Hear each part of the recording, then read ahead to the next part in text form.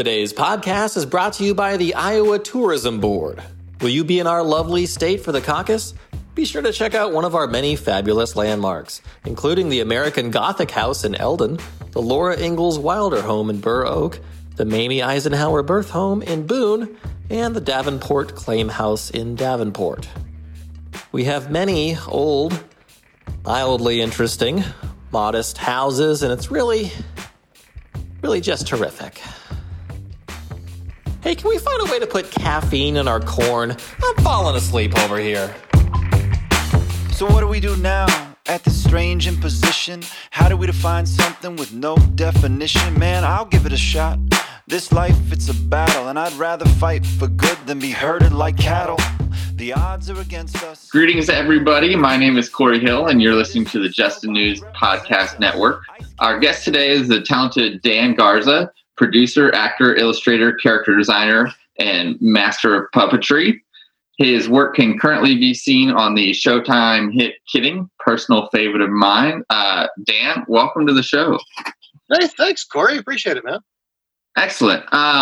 Well, as I'm sure you're 100% aware, it's a pretty interesting time to be engaged in creative work in the television and film industry. I wanted to talk to you a little bit about that on both the practical side and the philosophical side. On the practical side, how has all of this impacted you vis-a-vis not being able to leave the house? You know, all of those excuses that we put up for ourselves about, yeah, if I only had the time, I would do this or I would do that. Now there's the time, and I still find myself like, oh my gosh, what's the latest Netflix show? Yep. So you know, you only kid yourself if you put yourself in that mindset.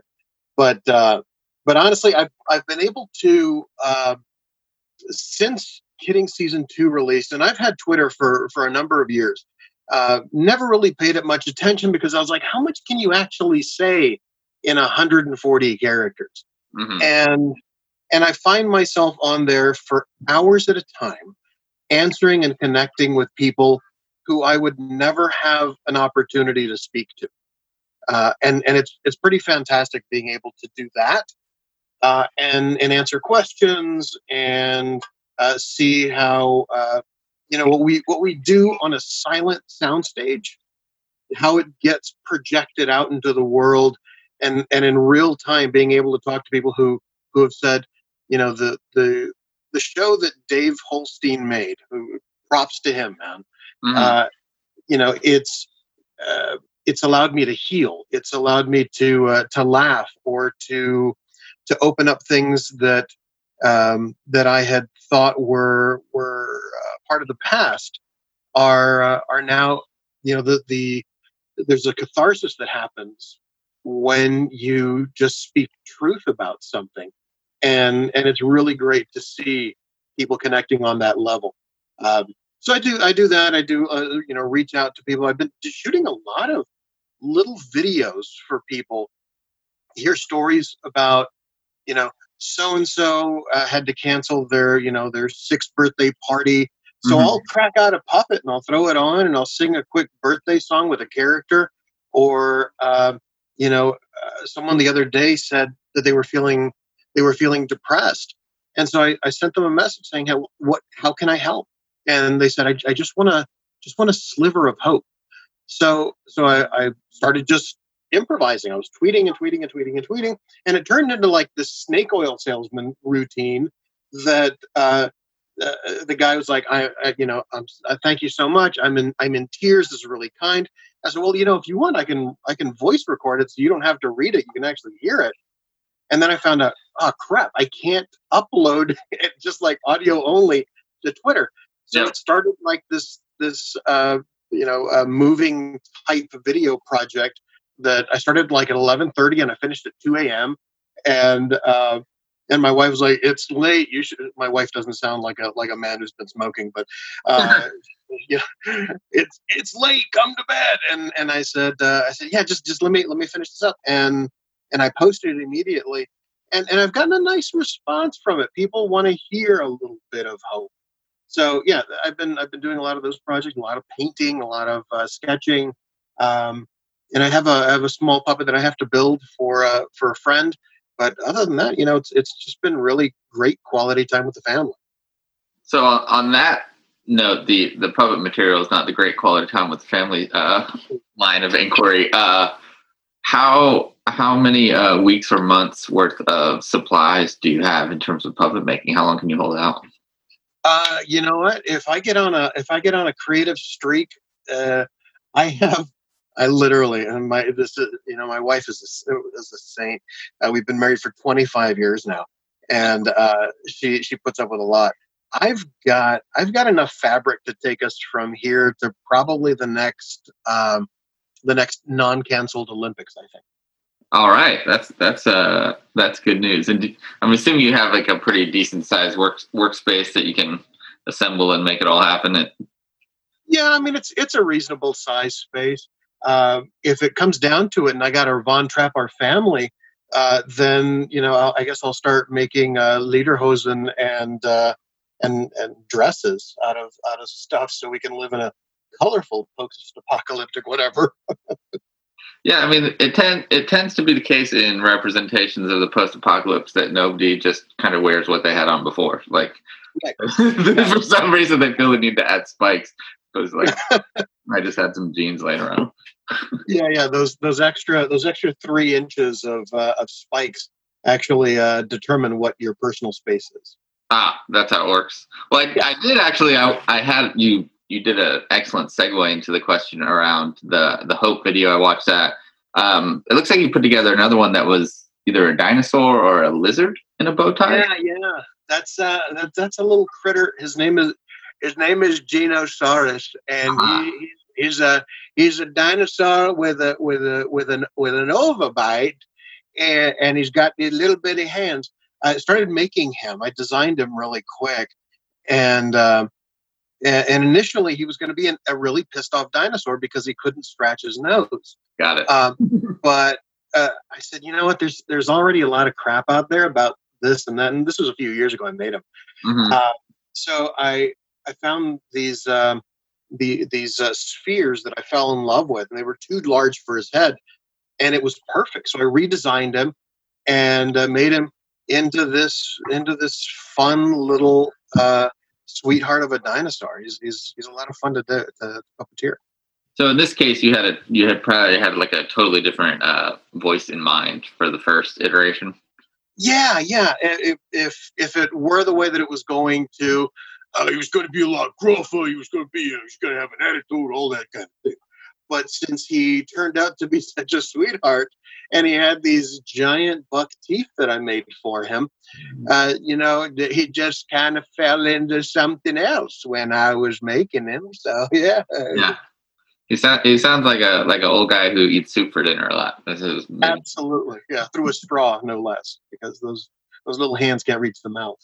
And do you kind of on an average basis, does the voice usually come to you after the kind of visual, or is it sometimes one way, sometimes another? Yeah, it's really organic, because sometimes, like, I also work with the Jim Henson Company, mm-hmm. and sometimes they'll hand a puppet over, and they'll say, well, see what you can do with this, and it just happens.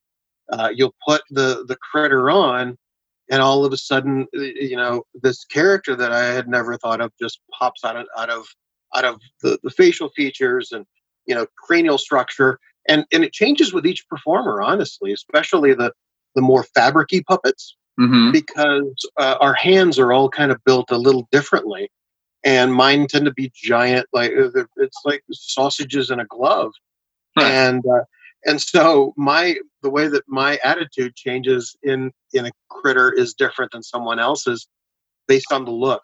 Other times I'll have a character or a voice that we'll have been working on for years, and then the opportunity will present itself. I did a kids show there at Henson called Splash and Bubbles. It's a PBS kids show, mm-hmm. and it looks like a cartoon, but it's all digital puppets, which is really, really freaky. And because you can puppeteer in real time, and it looks like it's being animated as you're doing it, which is really, really cool.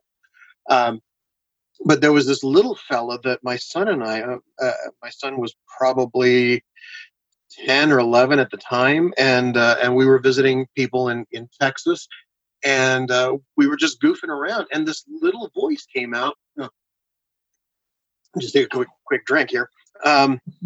This little voice came out, and I was like, "Oh man!" And he had a big attitude, and I wanted to use him for something. And then Henson said, "Oh, Dan, you're going to be this baby sea urchin, this little figure for the show.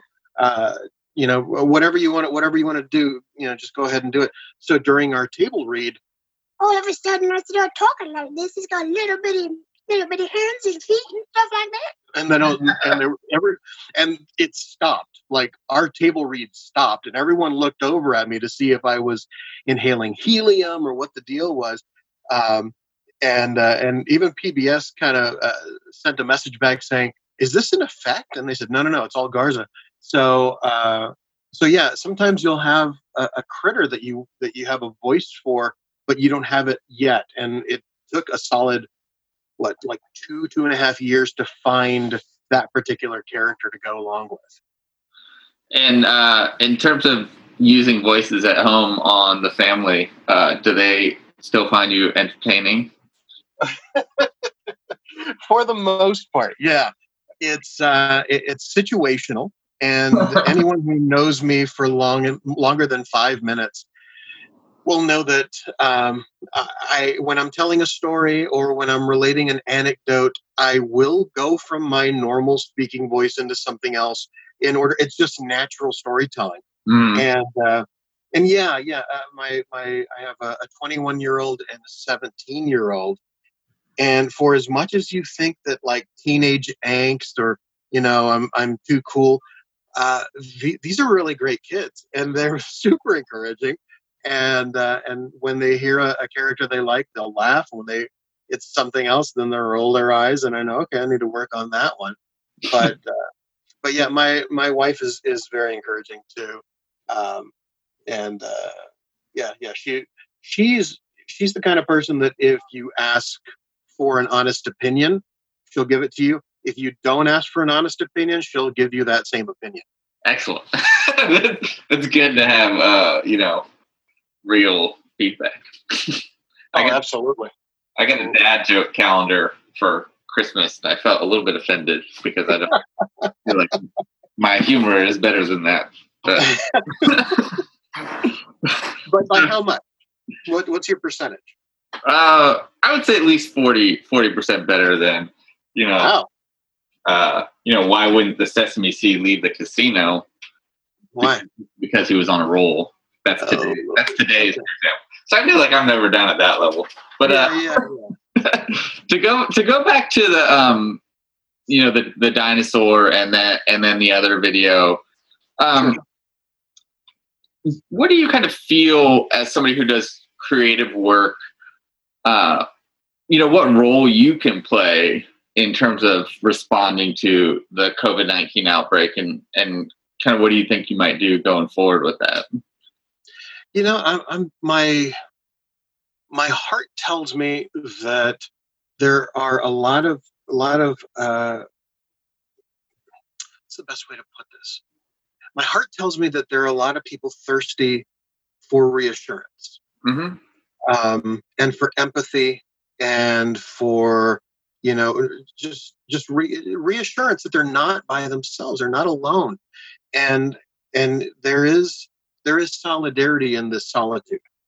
Is the best way that I can put it, because there will come a day when we're all reunited, with our friends or family or workplaces. Everything will kind of roll back into it, and my curiosity is, how will we be different? There are going to be a lot less handshakes, I would think, a lot less hugs to a certain degree, at least at the beginning. But I want to know long term, how is this going to affect people and their willingness to contribute?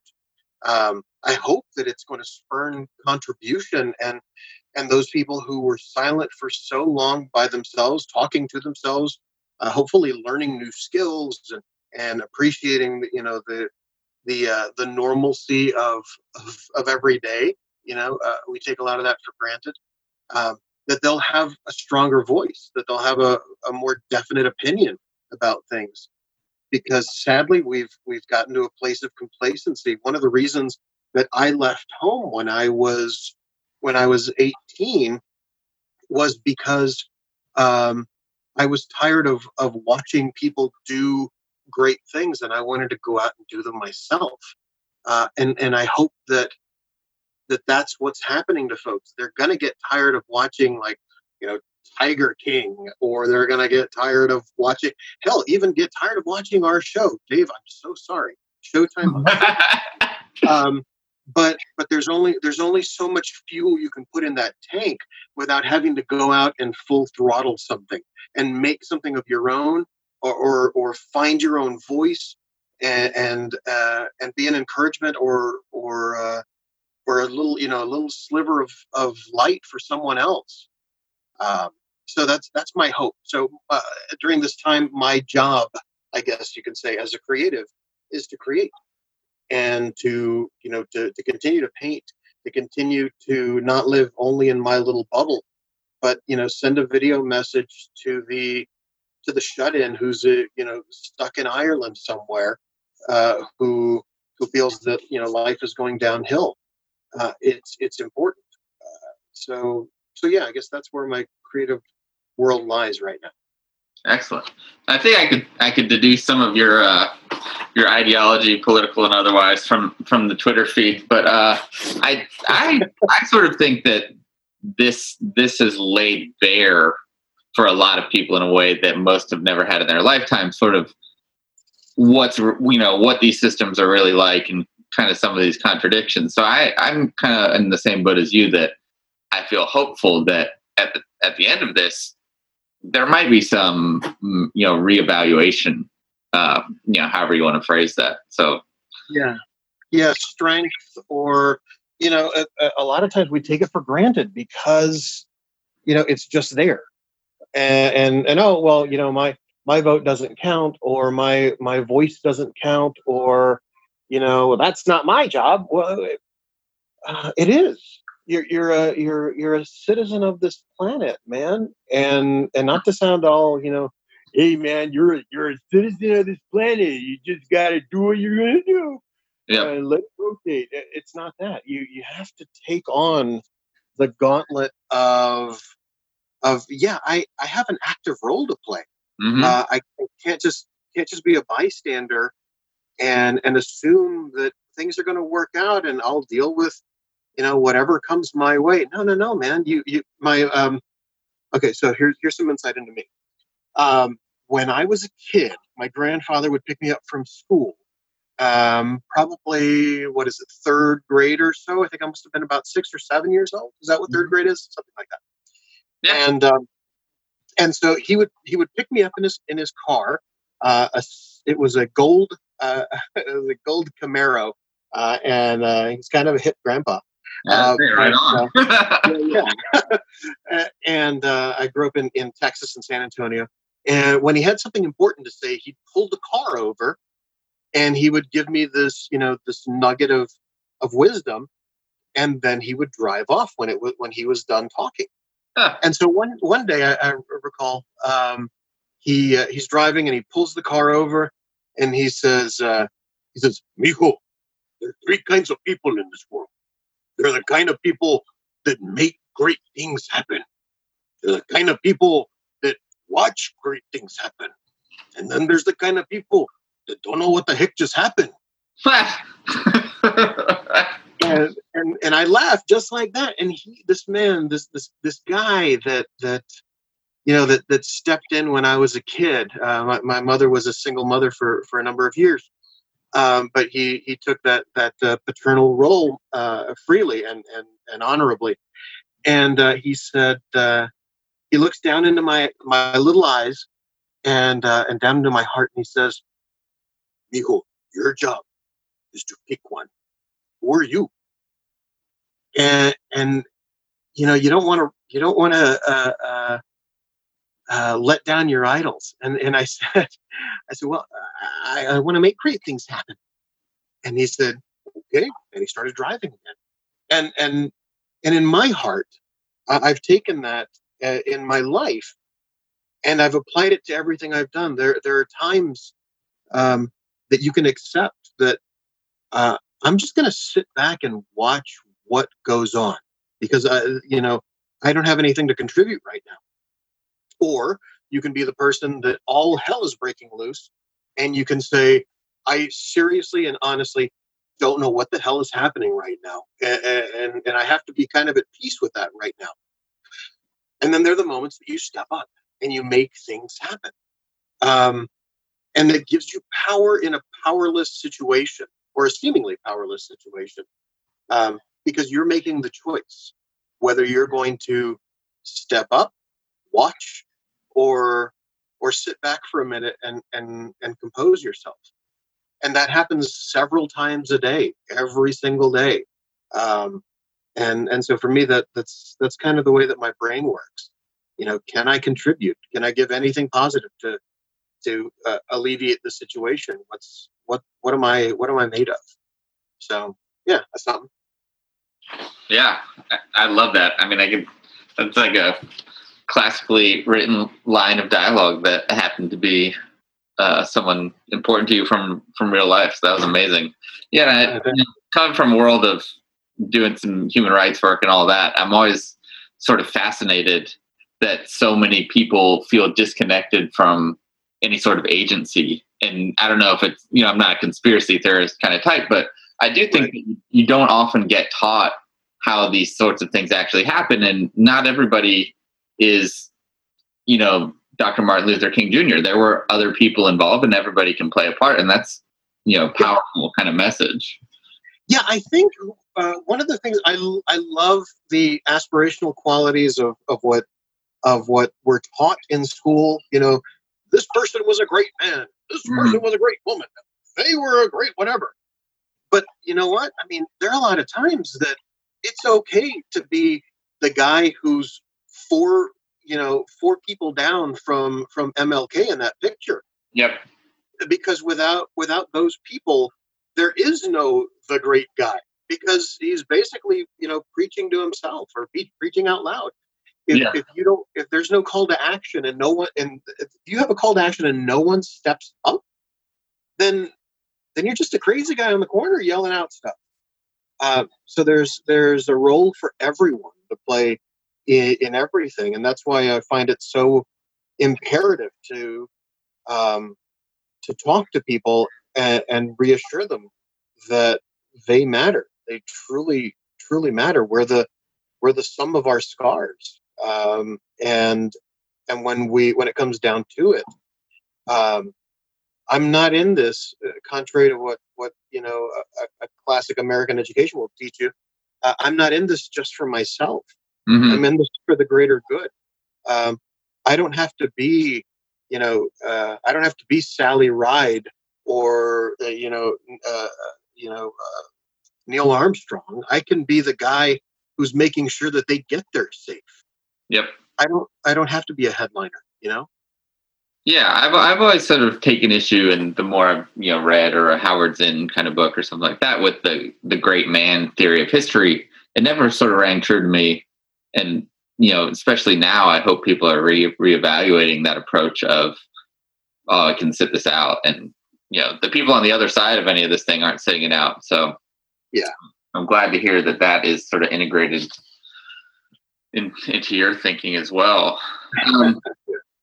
To circle back a little bit, is it my imagination, or are there more puppet-based, television shows and movies as of late? I hope. Here's my theory on this. So when I was a kid, I would watch Tom and Jerry in the morning, and then Christmas specials. I would see, Rankin and Bass thing. Mm-hmm. I'm a child of the mid and late 70s, and then early 80s, and all that.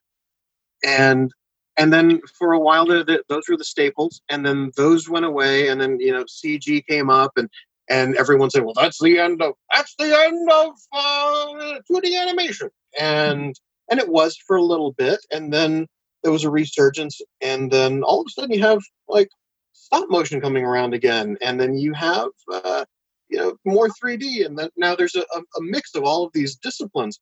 And the way that I see it is that the people who are in charge at the studios, at the major production companies, their midlife crisis, or they're wanting to share a bit of nostalgia from their childhood, or something that reassures them that they had a good childhood to a certain degree, something they wanted to share with their kids, is why we see a resurgence of things like this, because those are the people who are in charge now, and they're green lighting. Oh, yeah, well, if it was good enough for me and it was warm, fuzzy feelings, it'd be a shame for this generation to miss out on it.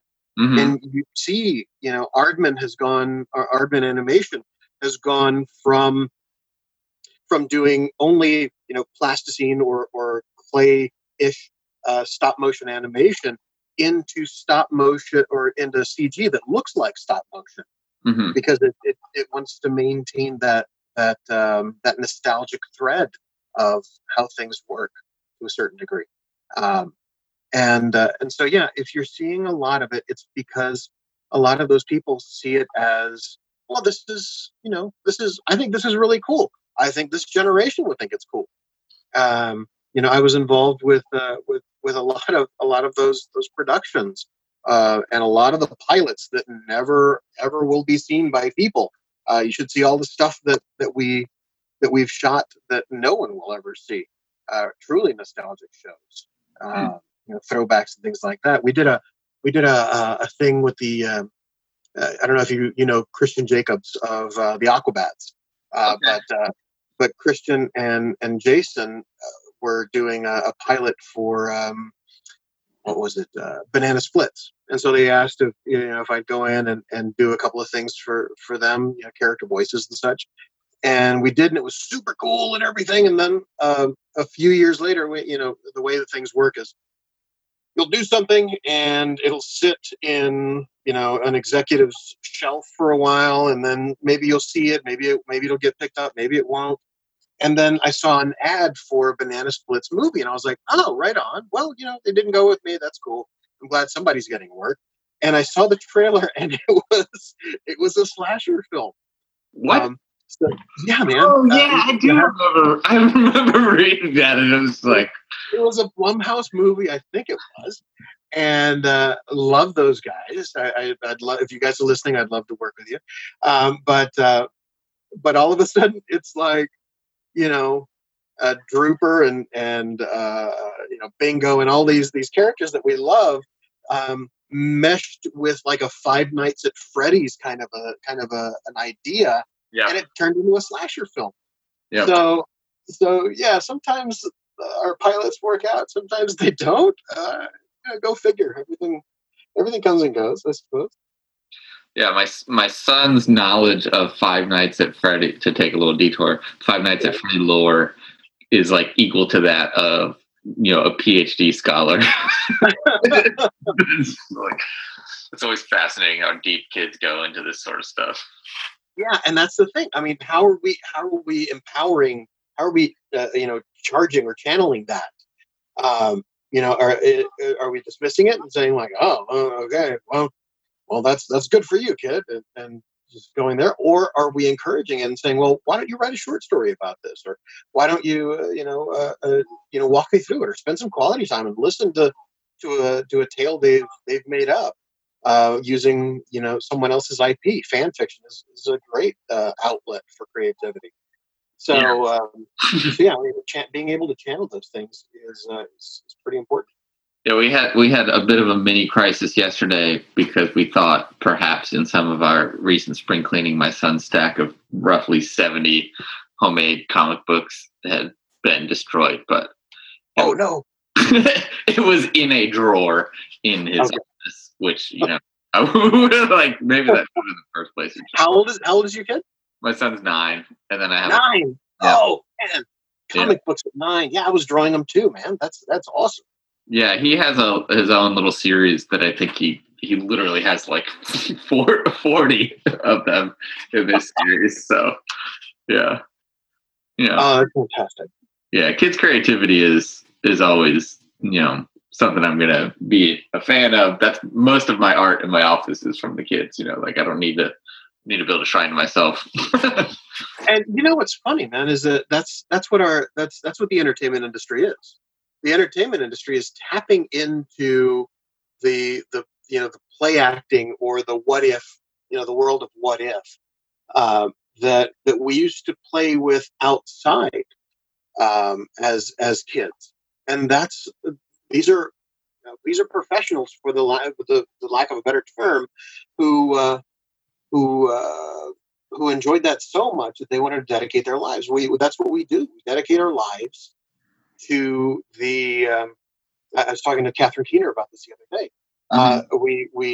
We dedicate our lives to the preservation and archiving of the human experience through what we do, because it's relatable and it allows people to say, "Holy crap, my life isn't so bad." And it's vicarious activity and a vicarious action that perhaps is keeping people away from their true destiny in the world.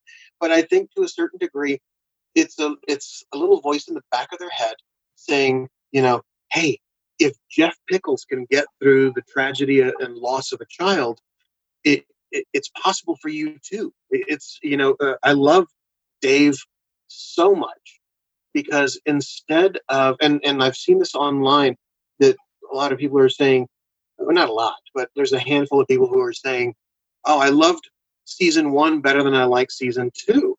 Really? Yeah. So season 1 deals with grief and loss and separation and anger, rage, if you will. Mm-hmm. And so people wanted to see a good character, spiral into a Walter White. And there's nothing wrong with that type of storytelling. But what fascinates me, and I will always love about Holstein, is his entire purpose was to put a good man in a bad situation and tooth and nail try to keep him good. Yep. And isn't that what we want for not just for us, but for our kids? We'd love to see our young people who are going to be making choices for us when we're old and gray, rise to the occasion and maintain some character. Yeah. There's nothing wrong with being empathetic or sitting down and crying with someone who needs a good cry, or saying, opening up your heart to things that you thought were closed. We touched on this earlier. I was a child of divorce at a young age, and I thought that was all behind me, right?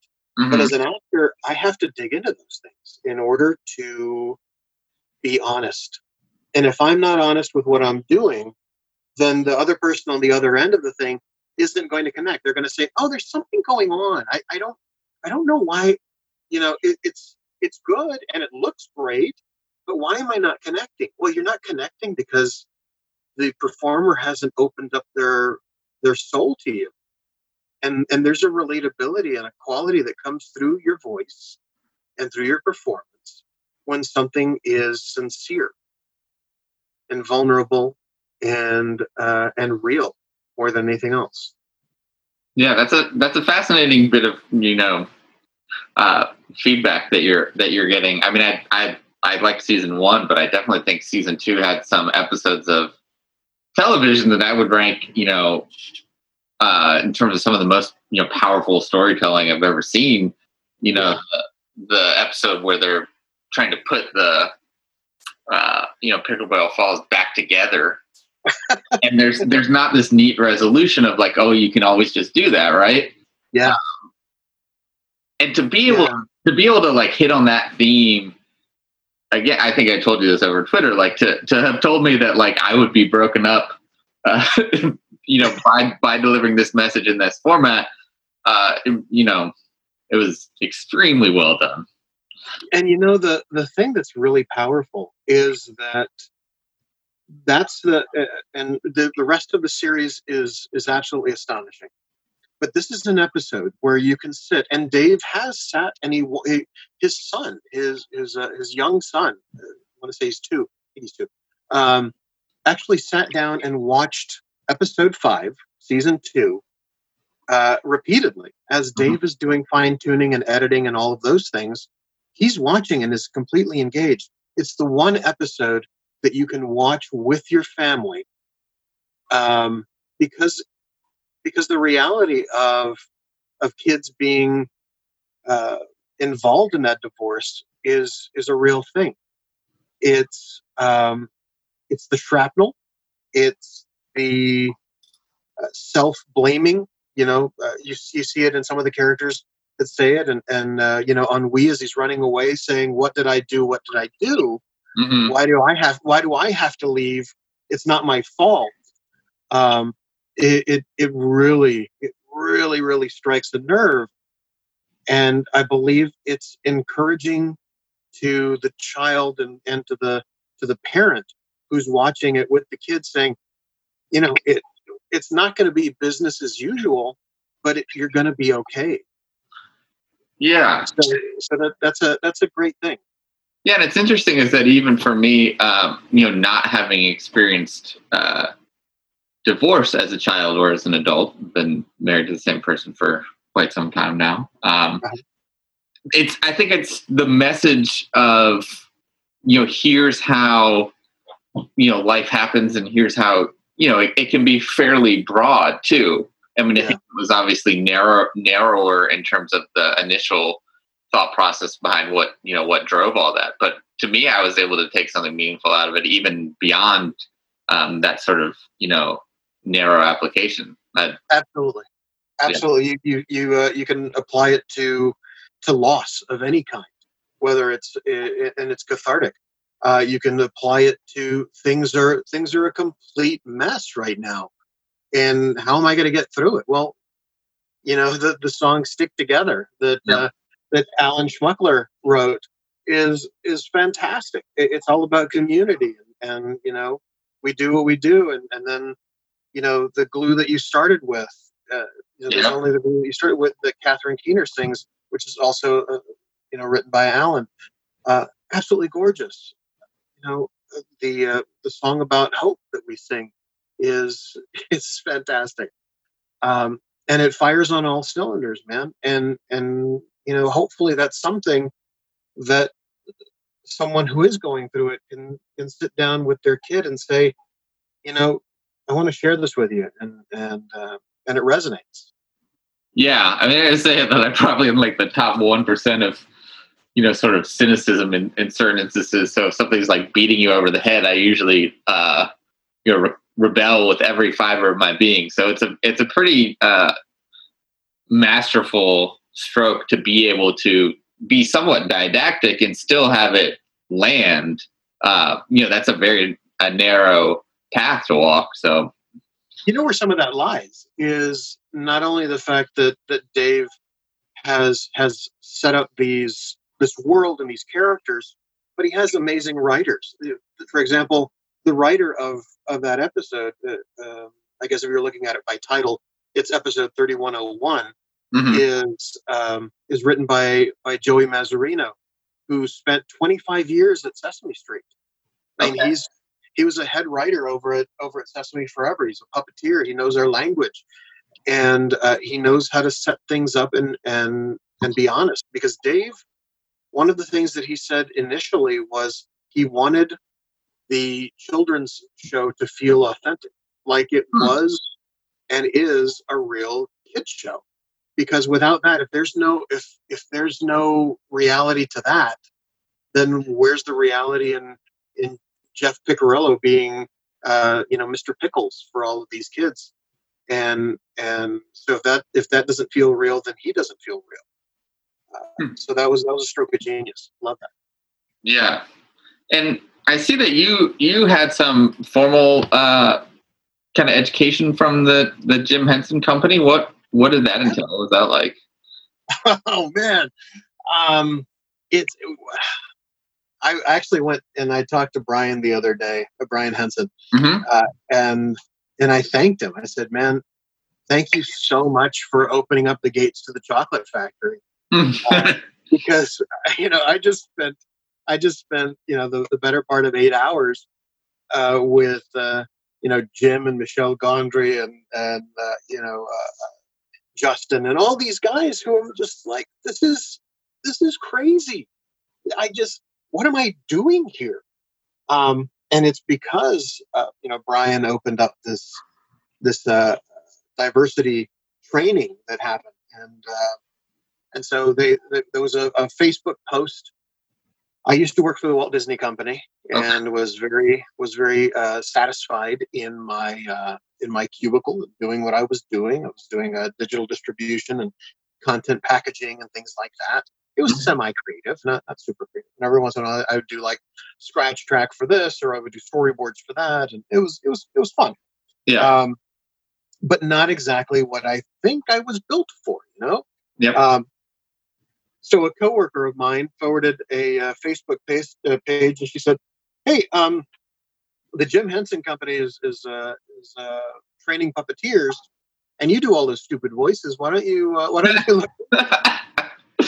And so I borrowed a camera and a puppet, and myself, together with almost 500-600 people, sent in audition tapes.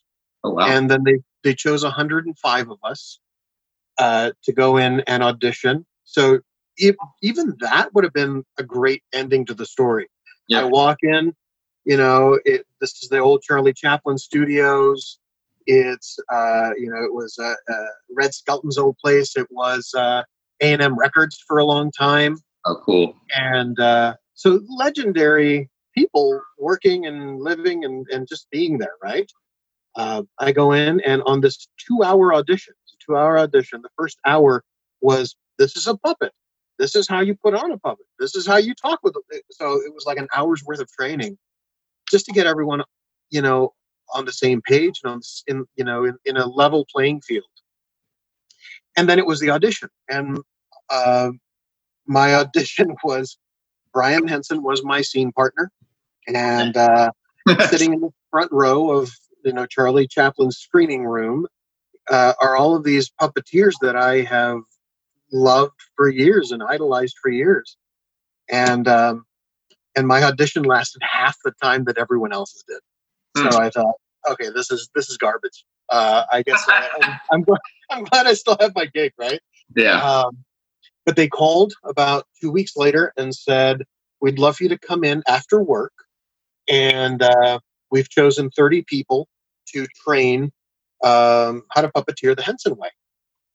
And so I would go in after work. They'd feed us, and we would there'd be like moments of like really profound and fun fellowship, just kind of living in the moment with each other. And then we'd go in, and people like Kevin Clash would teach us how to puppeteer. Kevin Clash is the guy who created Elmo. So world-class puppeteers going in there, Alan Troutman, Donna Kimball, all these people, Drew Massey, who are just top of their game, world greatest puppeteers. I mean, Donna just finished up a gig on Netflix. She was the voice of Agra in the new series, and she's absolutely astonishing. Puppetry, I just can't say enough good things about these people who have become my friends, ironically enough. And so they trained us and they let us do our thing, and they recorded some auditions for us and put them on file. And then they contacted me later on, I guess about 6 weeks afterwards, saying, "Hey, we saw your stuff. We think you're funny. We'd love for you to come in and audition for this show." Then I ended up getting the part. It's a 6-month shoot, so I ended up leaving the mouse, and that was about 4 years ago. The stuff that I've been working on has only been for 4 years. So yeah, it's been a roller coaster of, wow, okay, this PBS Kids show, they gave me, I perform 11 characters on the show, man. Oh wow. And we got to do movies and TV and pilots and all kinds of fun stuff that you're lying there, on the ground or on a furniture pad or in a hole somewhere, like a glorified coffin someplace, and thinking, looking into the monitor, seeing your hand move this character, and saying, don't tell anyone, but I would do this. I would do this for free. And they're paying me. Showtime, I would not do this for free, just so you know. But I would. I kind of would. We'll just edit that part out and dub it over. Yeah. But just aim high and stay true to what you're doing, and everything else tends to fall into place. Yeah, I think that's as good as any a note to end on, given the time here. So thank you. We've been recording for 6 hours. How is this possible? This is dark now. Thank you for taking some time to chat with me today. And if you are listening and have not watched Kidding, shake of the fist, and I encourage you to do so immediately. And once again, thanks for coming on and chatting with me. Please open your heart, look inside of yourself, and find Kidding. .com. That's it's okay. But so cool. Excellent. Thank you so much. Absolutely.